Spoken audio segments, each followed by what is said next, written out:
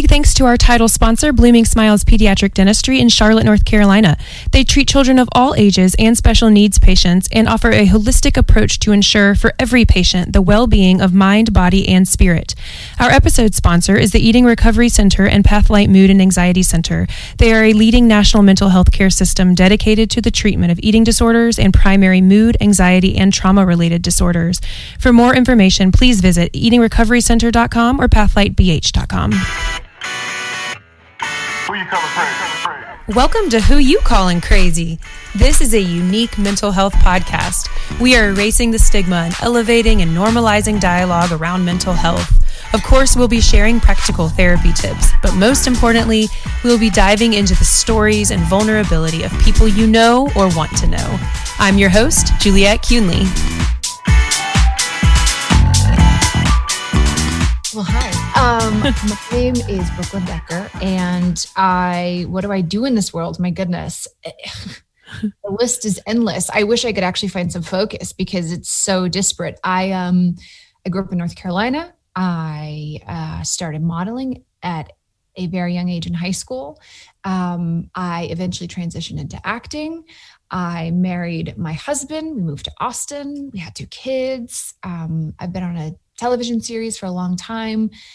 I started a tech company a few years ago and sold it in 2019. And now I'm figuring out what the next chapter is. So I clearly have a very short attention span and like to dabble. I think I'm compensating for not ever going to college. I think that's what all of this is. If I were to dive into sort of the psychology behind it. There we go. A lot of compensation going on. But like things that you're passionate about. I mean, that's all any of us ever want, right? So yeah. Yes. I mean, I ultimately am just very curious and I love asking people questions. And if an opportunity arises, I'm sort of the mindset of like, I'm not good at saying no to things, you know, I'm kind of like, why not? We can make it work. You know, I can figure this out. And those challenges are always really exciting to me.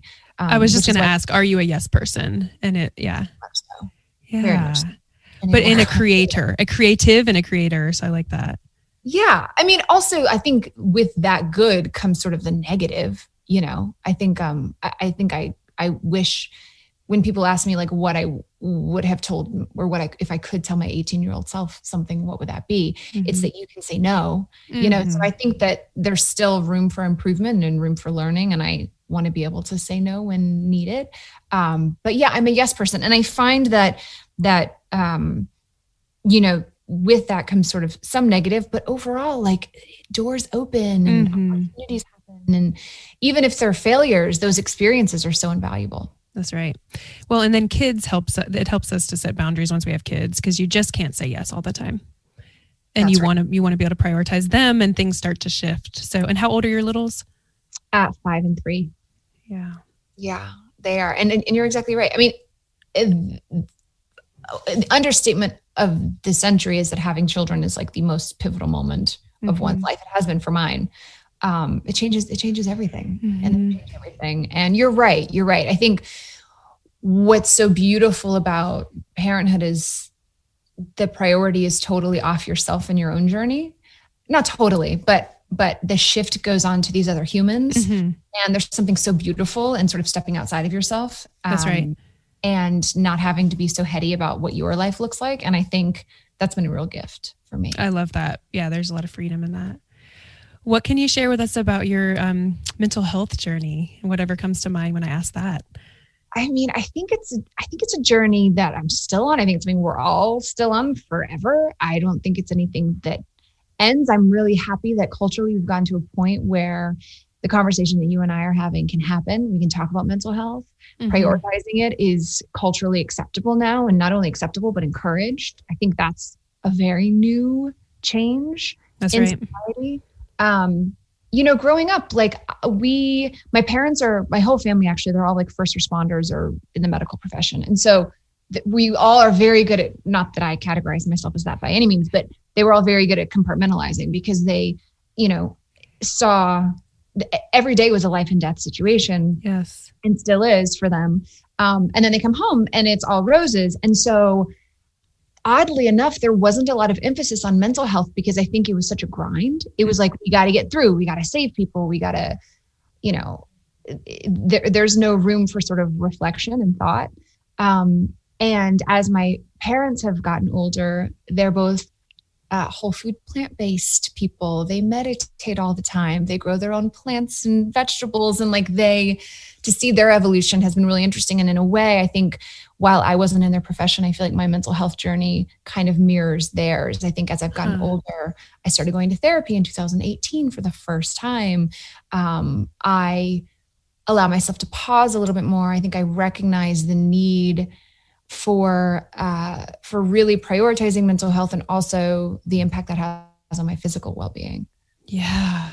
So there's a couple really interesting things in that, right? How we just sort of subscribe to our parents' way of doing things in that way, which of course we know. And so their grind, then you're on that grind too. And then you don't necessarily feel that permission, I guess. Yeah. Yeah. That's an astute observation. Yeah, I think that's right. I mean, I think, you're a parent, aren't you? Mm-hmm. Two little girls.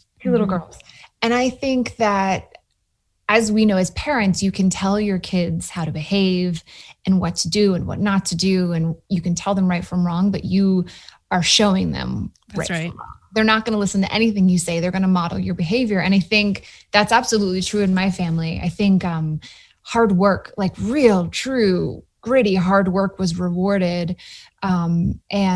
And so, yeah, that's something I've always prioritized. But I will say, and I'm curious to get your thoughts on this as a mental health professional, I do think that there is so much emphasis on self-care. Mm-hmm. And this may be a controversial take in this context, but while I think it's important, I also think that there are certain times in life that are meant to be a grind. They're meant to be hard. And if you can't pause for that self-care in a season of life, it doesn't mean you're failing yourself. And I think I worry a little bit about like that piece of self-care these days, like that it's a box that, because I know I've felt that way where I'm not prioritizing self-care for better, for worse. And it's a box that I'm no longer checking. And so then it becomes another failure. Do you know what I mean? Oh, totally. What are your thoughts on that? I think it fits in with this kind of culture of toxic positivity too. That's exactly what you're saying. Yeah. And there's got to be room for all of it, which sometimes means, I don't have time for the meditation or even the shower or whatever it might be because I'm surviving or because I had to prioritize X, Y, or Z. So I absolutely agree. I think that there's been a swing, and this is how most things work, right? Like we swing until we can maybe find that equilibrium of like, what is a healthy balance of things. Yeah, I think you're right. So I think that's an awesome observation because we're so good at recognizing all the things that we're failing at or that we aren't good at, right? So we don't want self-care to fall into that category. Exactly. So there's seasons for really focusing on it and there's seasons for not. Just like there are seasons for really being career oriented. And then sometimes I'm going to put that on the back burner to prioritize my family. And, I think all of our priorities as human beings ebb and flow based on what's happening in our lives. Yeah. So maybe the power though is, do we feel like we can ask for what we need in any of those seasons? Yeah. So if I'm just on the grind and I don't ever feel like I can set a boundary or can kind of pause and ask myself what I need, then that's not great. But just, do I feel like I have that permission or the ability to do that, kind of the self-awareness to do that sometimes? I think that's right. Yeah. So starting so young in the industry, how does that impact one's mental health and just being in that world and doing big things and fast-paced environment and all of that? I think I'm still figuring it out. I think, if my mental health journey was sort of a linear line, like a graph, I think I'm sort of in like the first quadrant of it, if not even earlier. It's funny that time, especially modeling, where like your physical self is the priority and work ethic has nothing to do with it. Professionalism has nothing to do with your success. How you treat people has nothing to do with your success. It's really heady. And I feel like when I have friends who have children who might be interested in and ask my opinion, I say, don't do it, because it's kind of one of the only industries in the world where hard work or focus or effort or diligence is not rewarded.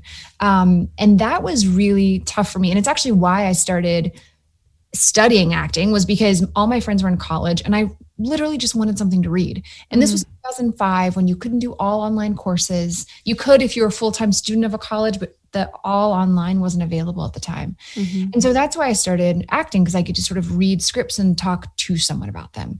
But it was interesting. Like, in so many ways, I think it really, I didn't have a schedule, and there was no routine in my life. And there were a lot of sort of really problematic patterns going on.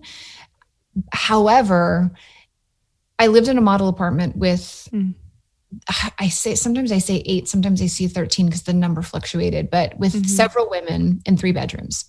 And it was a model apartment. So we're talking like the most beautiful women in the world were my roommates.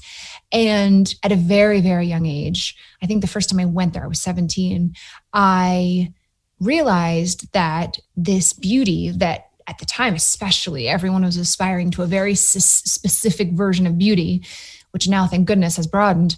But at that time, it was incredibly specific. And I saw that beauty did not equate to happiness. And it was such a gift, because it really allowed me to silo this beauty, this idea, this commodity that really would make me successfully in the industry. It allowed me to sort of silo it in its own bucket and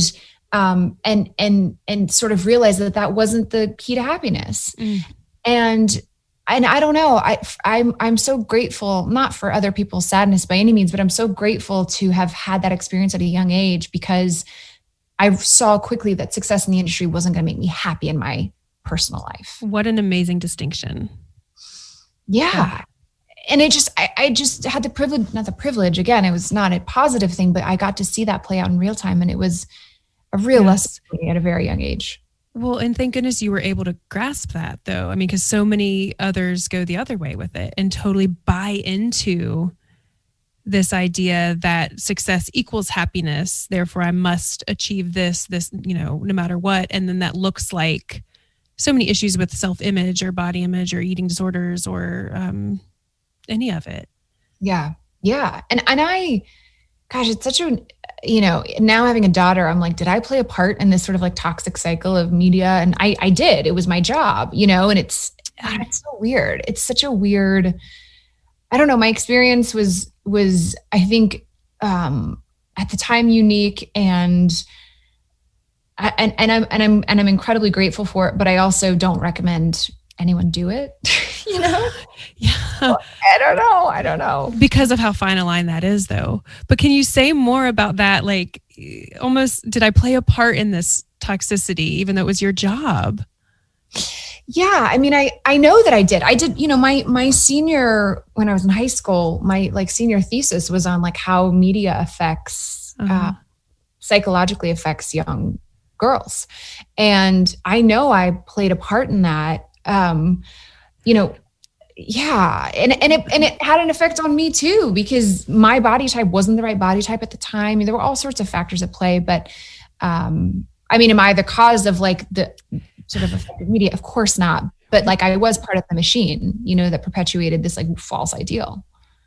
And again, that's how you made money. I mean, that was your job. And so absolutely.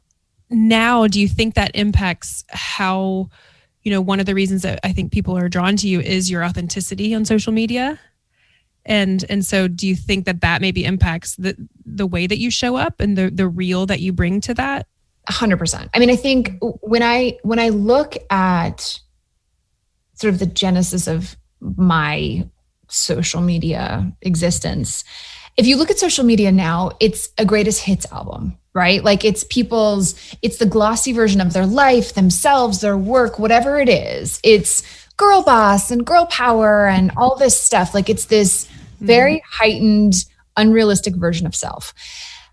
When I started social media, I was not even acting yet. And so like quite literally my career, I had no voice. Sports Illustrated swimsuit at the time thank God for them, they actually like wrote a profile of the women in the magazine. They put your name under your picture. They welcomed all sorts of body types. Like they were so ahead of the game in that way. And so when I look at my career was my greatest hits album. It was me in full hair and makeup and full body makeup, beautiful lighting, professional photographers. It was all photoshopped. It was this glossy, hyper, glamorized version of myself. And it so did not feel like who I was. So when I started social media, it was an opportunity to be so candid and so myself and so not my greatest hits album. And it was so liberating for me at the time because I actually got to have a voice and share opinions. And those words were attached to my name. And that was such a gift for me at that point in my career. And so for me, my entry into social media was all about being totally candid and all about authenticity. I feel like it's such a buzzword right now, but it's true. For me, it was all about sort of being my full self. And so I don't really know how to use it any other way. That's beautiful. Because that's all any of us want, is to be seen. And so that's an interesting take on, well, we all saw you, but we didn't see you until you really had the voice and your words to put with it. I think that's so powerful. It was such a gift. I mean, it's obviously, we've seen it as a tool, it's weaponized so easily. But I also think it can be such a connector and such a gift. And some of my favorite moments on social media are when, I remember I posted something like, I have this mole on my neck and my son called it a nipple. And I just posted that. And like the stories I got from other moms about the things that their toddlers have said to them, like the gory, gruesome things. It was such a bonding moment with total strangers. And it was like, we all felt seen. We all heard each other. We all laughed together. And it's like in those moments, you realize it can be a really powerful tool for candor and authenticity. It really can. That's right. And you've chosen to use your platform for good and activism and all of those things as well. And so I can tell that you're intentional with how you use it in that way too. Yeah. I mean, in many ways I am, and in many ways I'm not. Like I probably should put more thought into it because it is sort of our permanent record now. But yes, I think it's stuff that matters to me. I talk about, and the politics, the activism, I think now more than ever is so important. If you have any level of like influence, I think it's your duty to use your sphere of influence for good. And that's what I've tried to do on some small scale. Love it. How did you guys decide to move to Charlotte with your kids being so young? What was the impetus for that? Oh, well, I grew up in Matthews, North Carolina, outside of Charlotte. And my husband and I met when I was living in New York, and he's from Austin, and we lived in Austin for 11 years together. We had our 2 kids there, and we were never leaving. Austin was, to me, it's still one of my favorite cities in the world. It's a utopia. I love it. But when you have kids, everything changes. And my brother lives in Charlotte. He and his wife have 3 kids. Their 2 older are the same ages of ours. And all of a sudden it was like, I need my mom. I need my parents. I want to be close to family. It just, that really was the driving force behind it. And this is so privileged, but we still have a place in Austin, and the plan was to go back and forth, and then COVID happened. So we've been in Charlotte full time for the last year and a half. And my parents just moved into our backyard. We literally have like a little compound. It's funny. Like, I think, I'm curious to get your thoughts on this. I feel like as Americans, or maybe it's Western culture, not American culture, we've moved away from having the community raise our kids. Everything's so individual, and the focus is on the individual family unit. And that felt, when we lived in Austin, we literally lived in the woods, and we were very isolated. And all I wanted was community. I just wanted friends, family, and Charlotte gave us that opportunity. Yes. Girl, I am all about I don't know what I am doing, so I need all of the village.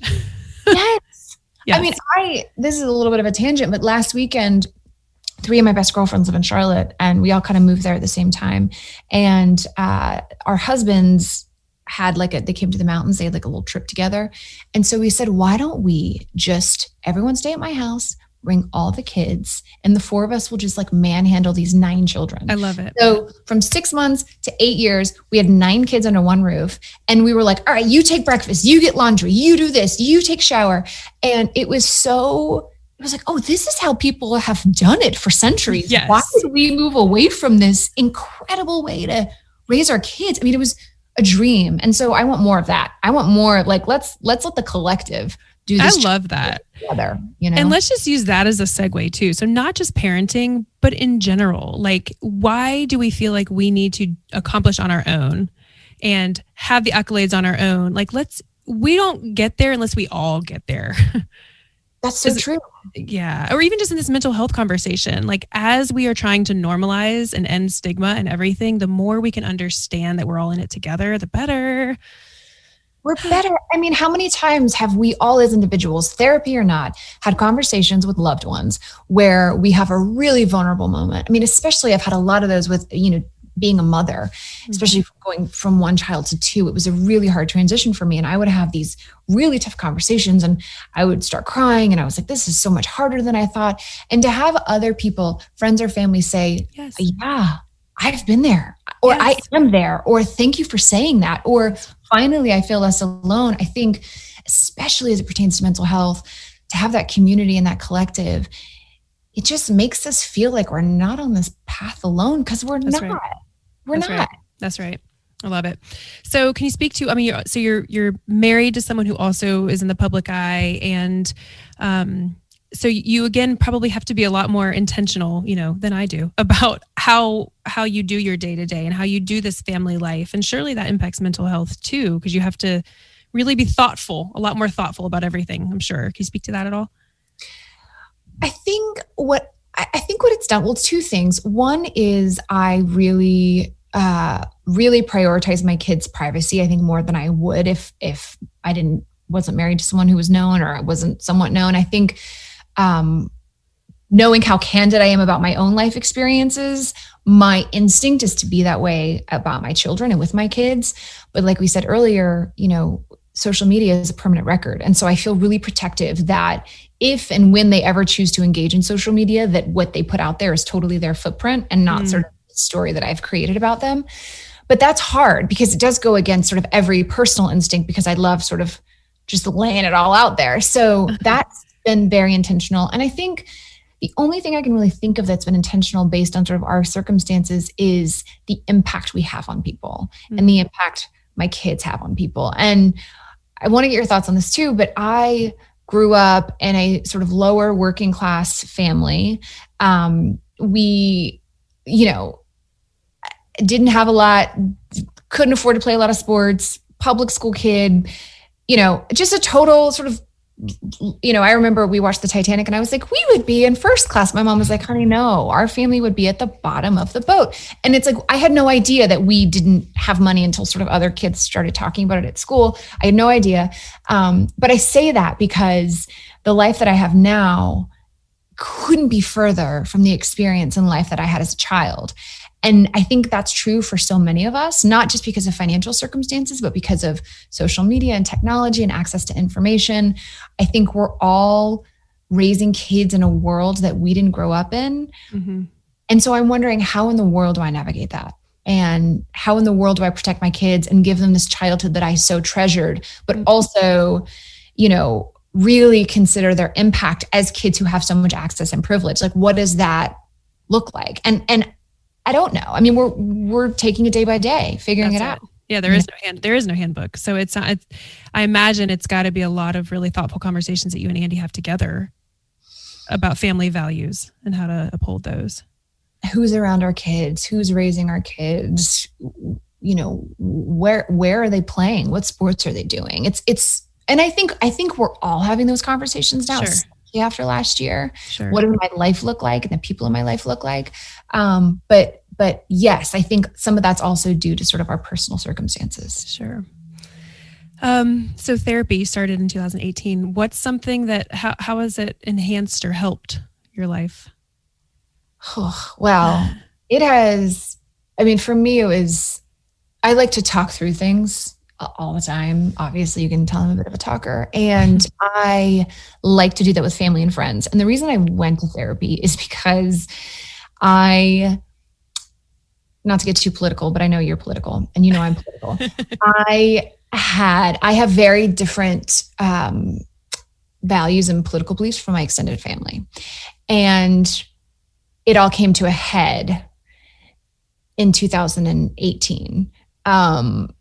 Big head. And I was feeling really isolated in my family because I felt like I was on this sort of like liberal island, and I couldn't understand why people weren't agreeing with me or seeing my point of view. And that was really, really tough. And I think so many people after 2016 felt that. I think as sort of these parties got more polarized, I think people felt more than ever, oh my gosh, my parents are making decisions that I would never think they would make. And it, it wasn't my parents specifically, but it all came to a head. And it really got me pretty hysterical and disappointed and upset and angry and all these things. And I think a lot of women were really angry in 2016 and are still very angry with good reason. But I just needed to talk to someone about it outside of my family because it was so loaded and so fraught. And so the biggest gift that therapy gave me, and I stopped in the pandemic and I need to go back, but the biggest thing that it gave me was I didn't feel crazy.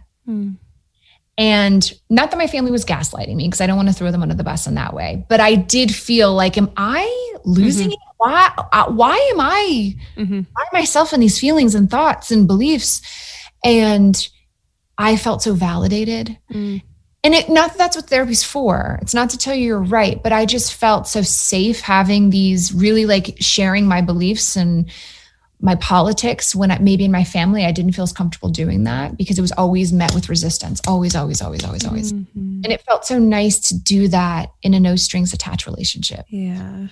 And also what it allowed me to do was sort of, when I went back to my family and had a lot of these conversations, it allowed me to sort of look at those conversations from a bird's eye view instead of sort of being in it and on the ground, Yes. And that so allowed me to hear people more, to listen better. Instead of getting defensive as a sort of a first response, I would really sort of take a few breaths and just listen to what they were saying and where they were coming from. And it was an unbelievable gift and to me and my family. What are you most proud of? I am most proud of how awesome my kids are, which I realize now, having two kids that are so different from each other, it has nothing to do with us. They totally come out the way they come out, which, I got to be honest, with my first kid, he was kind of a saint and I was feeling really confident, like, oh yeah, I figured this whole parenting thing out. My second one came out and she's a hellraiser. And I was like, it has nothing to do with us. They just come out with these beautiful personalities. We have to love them and usher them and support them and all these things. And so their little selves and their thoughts and beliefs and actions, I'm so proud of that. And then I'm pretty proud of the way I feel like I treat people. I hope why she get a lot of response to her. She was awful to me, but I feel like I'm really intentional and thoughtful with the way that I treat people. And I try to be really inclusive. And that's been a deliberate choice for a very long time. And I'm really proud of that. Yes, I am.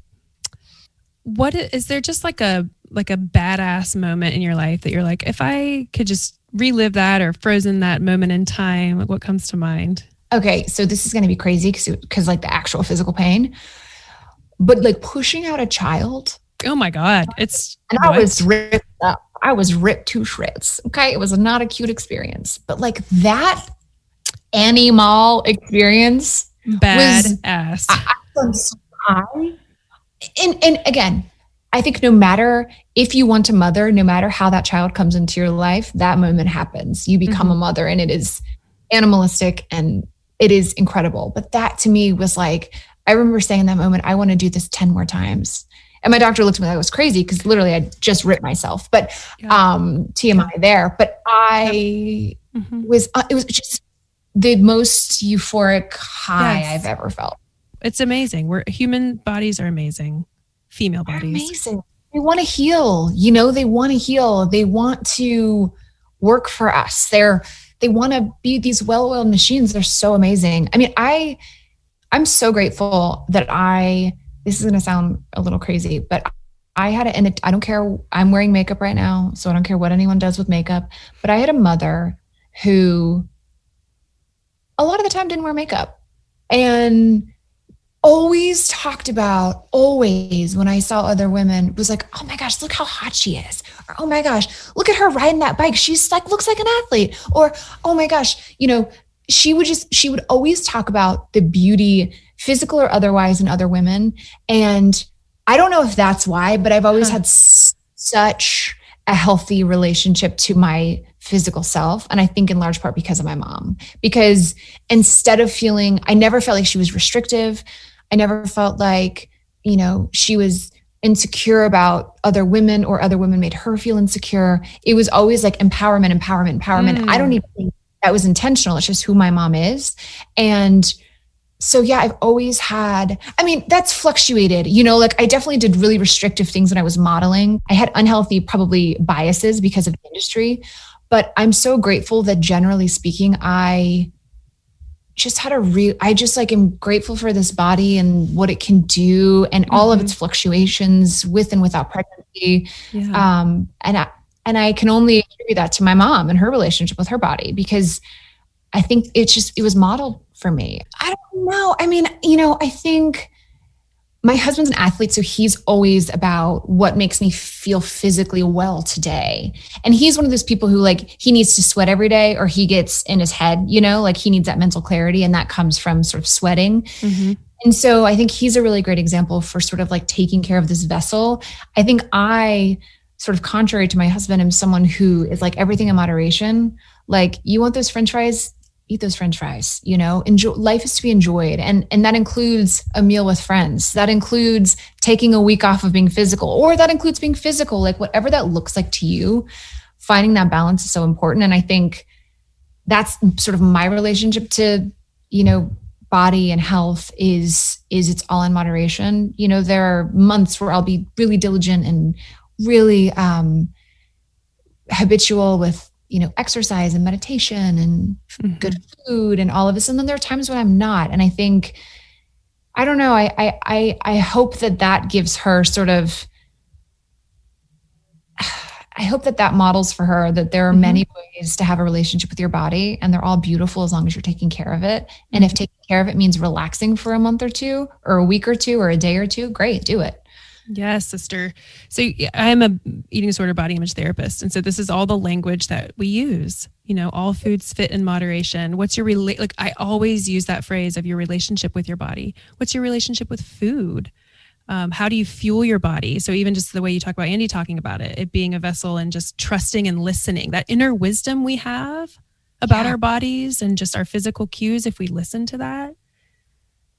I think that's a powerful tool. I mean, I think that goes to like, I think that's applied to people too. Like what listen to yourself. Because typically there's something in there that's throwing up a red flag or telling you this feels right. And I think I know me personally, I'm not good at trusting myself and my own instincts. And I think that they're all there for all of us.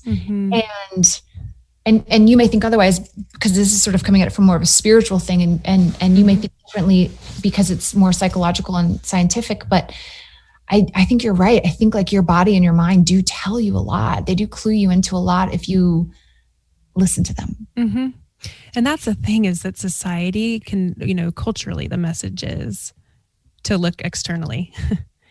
So we'll tell you what you should look like. We'll tell you what you should be eating. We'll tell you what, you know, that kind of the shoulds and shouldn'ts. And so we really have gotten away from that inner wisdom. And I think that's why people are drawn to things like yoga or meditation or things that really teach you to relearn trusting yourself. It's a powerful tool. I mean, for you, knowing that this is your field of expertise, like what does a mother of a young girl do? What are the things you tell mothers to make sure, I mean, not make sure, but like, right. How much, I guess the better question is, how much can we weight parenting as it pertains to that? And how much can we weight sort of culture and society and school, friends and all of that? Oh, totally. So it's the language you're using around food, body, exercise, all of that, and what you're modeling. Like you said about your mom, it wasn't even necessarily that she was having explicit conversations with you about what she was doing. You saw it. You didn't hear her making body shaming comments. You didn't see her going on, you know, fad diets all the time. Right. Yep. That kind of thing. And the other thing is, one of the biggest things is being a critical or conscious consumer of media. So from very early on, we've talked to our girls about, my example I always use is Little Mermaid. Think about Ariel, think about Ursula, right? Who's the bad guy, who's the, and so I have always been the mom that kind of, and I do this around race and disabilities, things like that too. Like, what are the characters you're seeing? Why do you think that is? Why do you think we don't see this? And so just making sure that they know they can question that. Yeah. That's so powerful. Yeah. And it's hard once you start doing that, because sometimes my husband's like, okay, Juliet, reel it in. Like, just let them watch the movie. And I'm like, let's dissect this. Yeah. Right. But like it's because I'm just so hyper aware of it.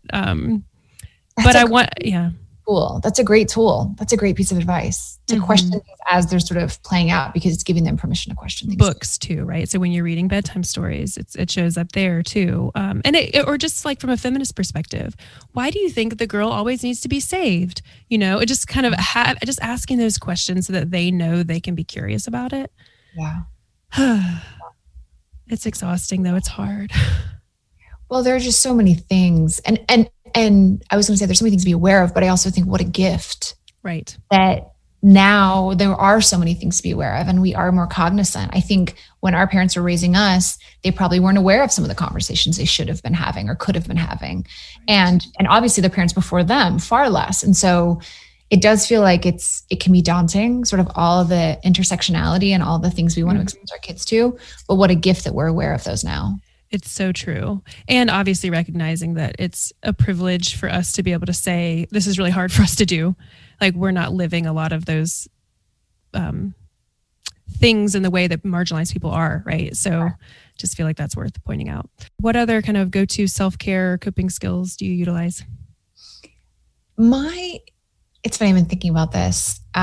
Because I do say meditation, but I don't do it often. I honestly do it in the form of like sleep stories, which I don't know if you're a fan of sleep stories. Oh yeah. They've been life-changing for me. I'll do like a little nap one, or I'll do a night, but it's just sort of that it allows my brain to shut down. Yes. And so it's not true meditation, but that allows me to really shut things sort of off, which is nice.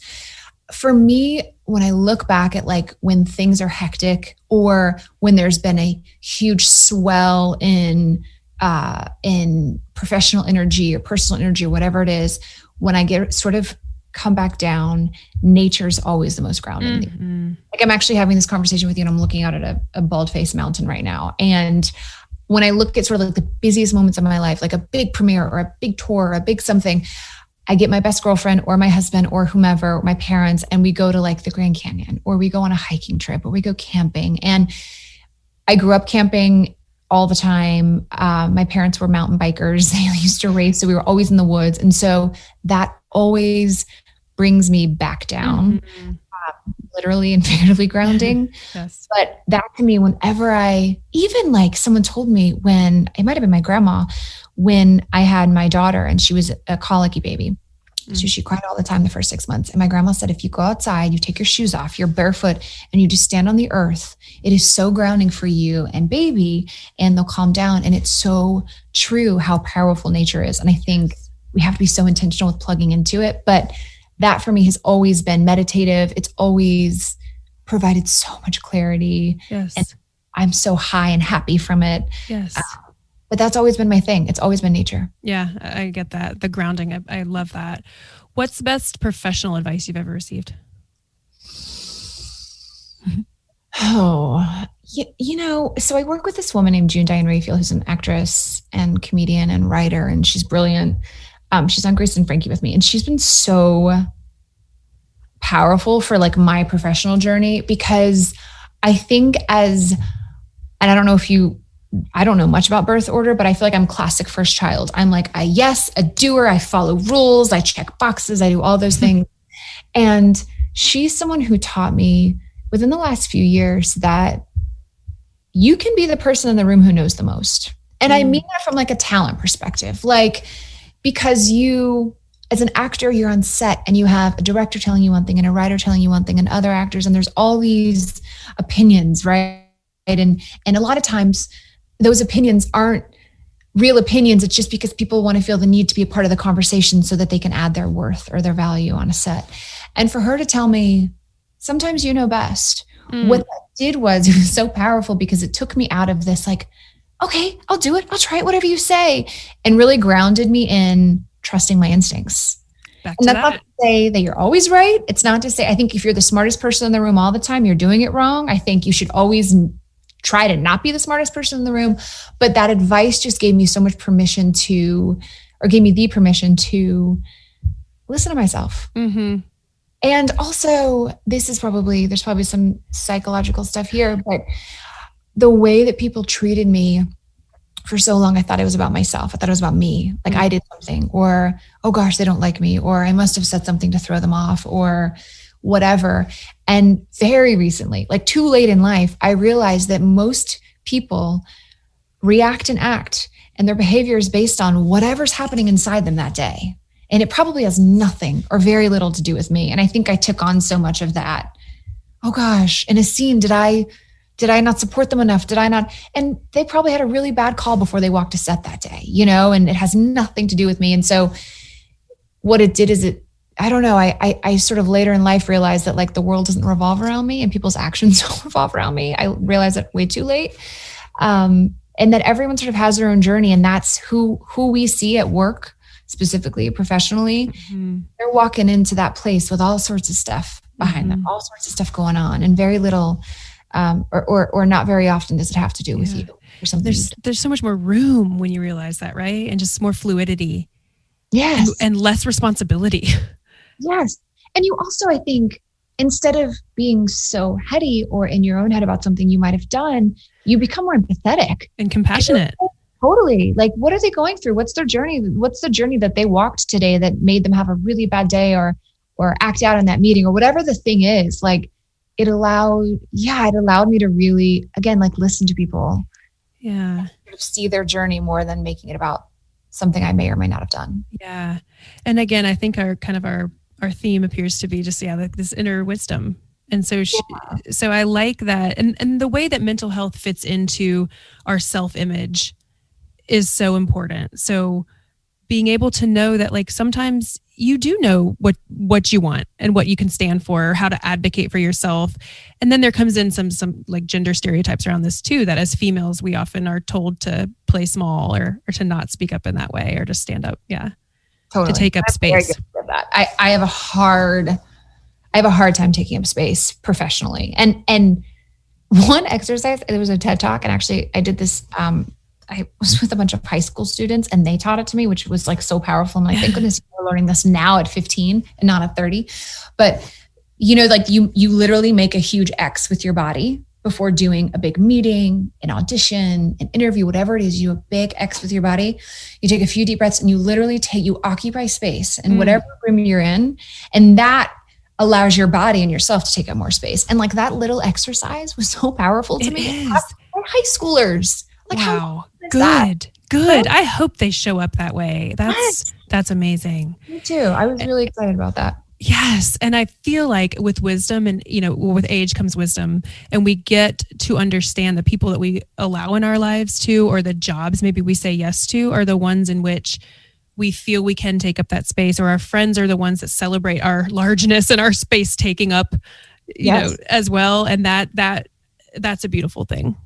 I could not agree more. And I think also with age I love being in my mid 30s, because I think in your 20s, you're still figuring out like who you are in this world. And I think I don't know if you feel this way. I feel like your life's purpose is an ongoing journey until the day that you die. For sure. But I think in your 20s, there is this like, who am I? What's my identity? Who are my friends? And in your 30s, you can just settle into that a little bit more. And you can say, hey, I met this person. They're lovely. We can be acquaintances. I don't have space for them in my life as a friend. Yes. And that I wouldn't have the confidence to do in my 20s. I would think like, maybe I'm missing out on something. Maybe they're awesome and I don't know it. But I think in your 30s, you really start to recognize who can offer you the space to expand. Yes. Ooh. Who gives you that, who gives you that space, who gives you that encouragement, and who you can be that for as well. Yes. And I think that comes later. It did for me at least. Yes, I agree. Mentors in your life? My parents have been like huge sort of North Stars because they they're awesome people. They just really are awesome people. I have so many friends who who have been that for me without being mentors. Yeah. And then I have a manager who is my professional manager, but was my modeling agent, who I met when I was 16 years old. And we kind of grew up in the industry and did many career pivots together. And so I don't know if it's a mentor necessarily as much as it's sort of kind of a partner in crime who's sort of been there and been a pillar for me at times. And I've been a pillar for him at times. And that's been a really powerful relationship in my life as well. Yeah. How lucky that that's been such a consistent relationship for 2 decades. Yeah, I know. Yeah. So someone I admire, I wouldn't call him a mentor. We can't, can't pump him up too much, but he is my husband, Andy. He, we met, we were very young. I was 19 and he was 24. And he was living this professional journey and having this professional independence from a very young age, and has given me so much permission to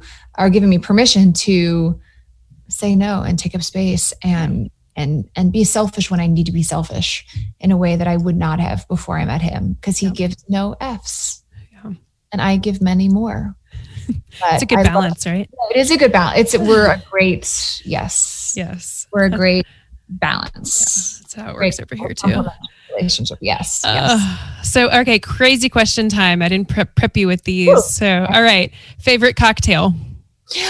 Oh, I'm big on this one lately. That's tequila, Aperol, Luxardo, which is a cherry liqueur, lime juice, and a Luxardo cherry. And you shake it all up together.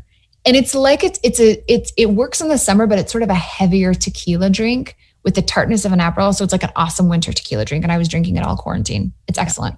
Yes. Favorite band or musician? Okay. People give me so much hell for this. Sorry, I keep cussing, but Dave Matthews Band. I've seen them 25 times. Brooklyn. I'm obsessed.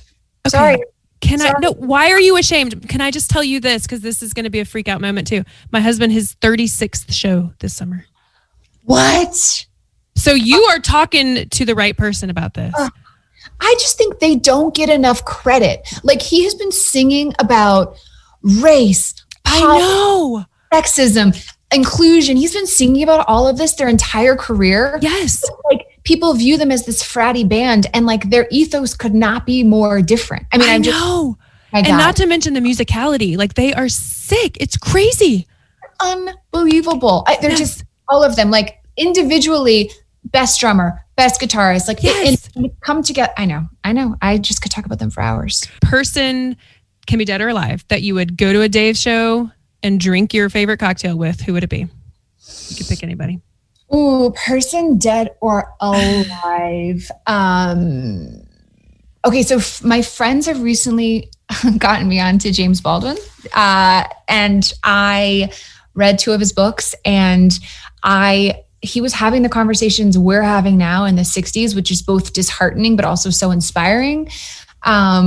Just about race and justice and specifically religion and his rejection of religion, but also the appreciation of the ritual of religion and all of these things that I think about way too much.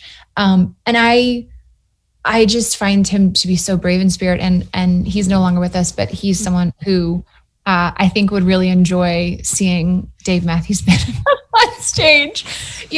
This like multicultural, like multiracial group who is like the most successful touring group of all time, just rocking out. I think this is dreamy.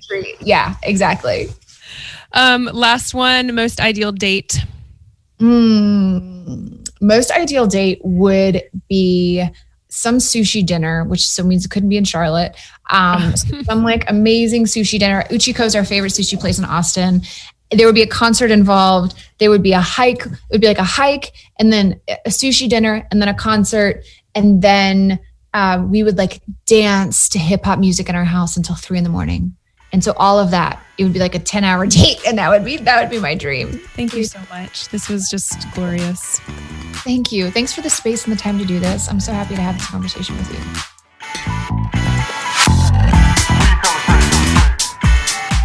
I love our part of the conversation where we talk about how to speak with our children about body image and self-image, but I want to remind us that it's also about how we talk to ourselves or with our peers around these subjects.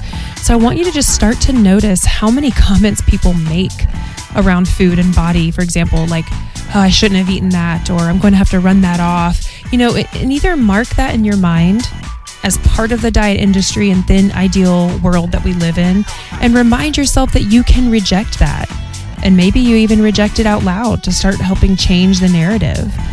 Try to move away from labeling things as good or bad or assigning moral value, because that takes us away from intuitively listening to and fueling our bodies and being grateful for what our bodies can do. And with our kids, our friends, and ourselves, try complimenting on things that have nothing to do with physical appearance.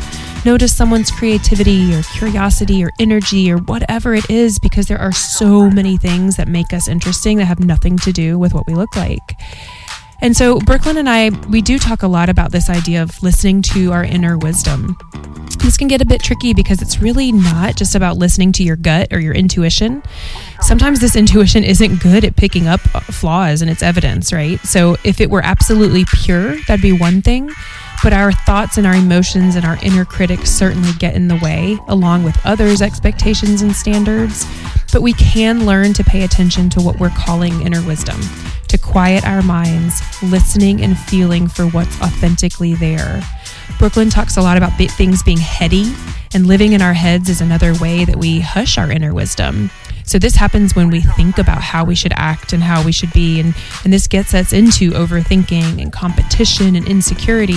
But when we come from that deeper place, it's more grounded and intentional and present. So we get better at doing this by allowing more, what I'll call sabbaticals and quiet time for ourselves each day, and learning to pay attention to and observe our thoughts, feelings, and sensations. We can recognize our inner critic and meet it with compassion. Another challenge I might leave you with is to experiment with things that feel like they pique your energy and aren't just about playing it safe. So it's that idea of asking yourself what you'd do if you knew you wouldn't fail. See if you can show up in that way. Thanks so much for listening.